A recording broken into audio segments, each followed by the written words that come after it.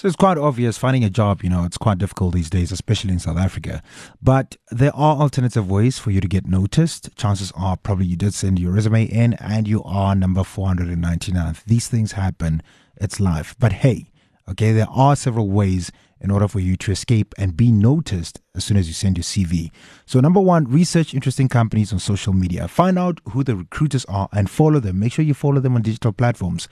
Many will tweet new posts, okay? So watch the streams and jump on anything for which you are qualified for.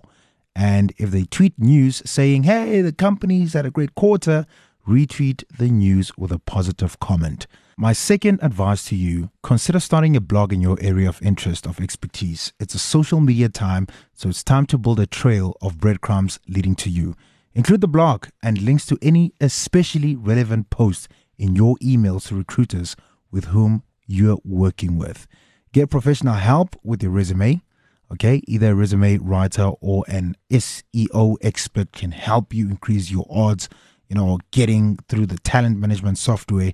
If you can't afford these steps, read the top career blogs for advice. Step number 4, if at all possible, don't wait until you're out of work to find your next job.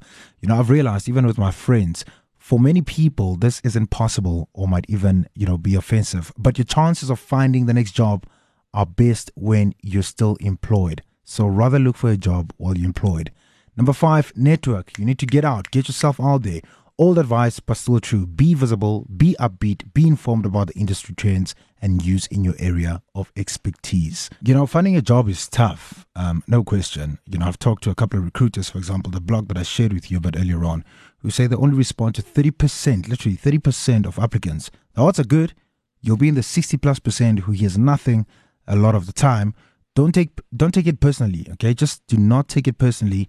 It's not a rejection of you. It's a reflection of the times. If you don't hear back, know that you're not alone, but keep on applying. That's my advice on how you can get noticed.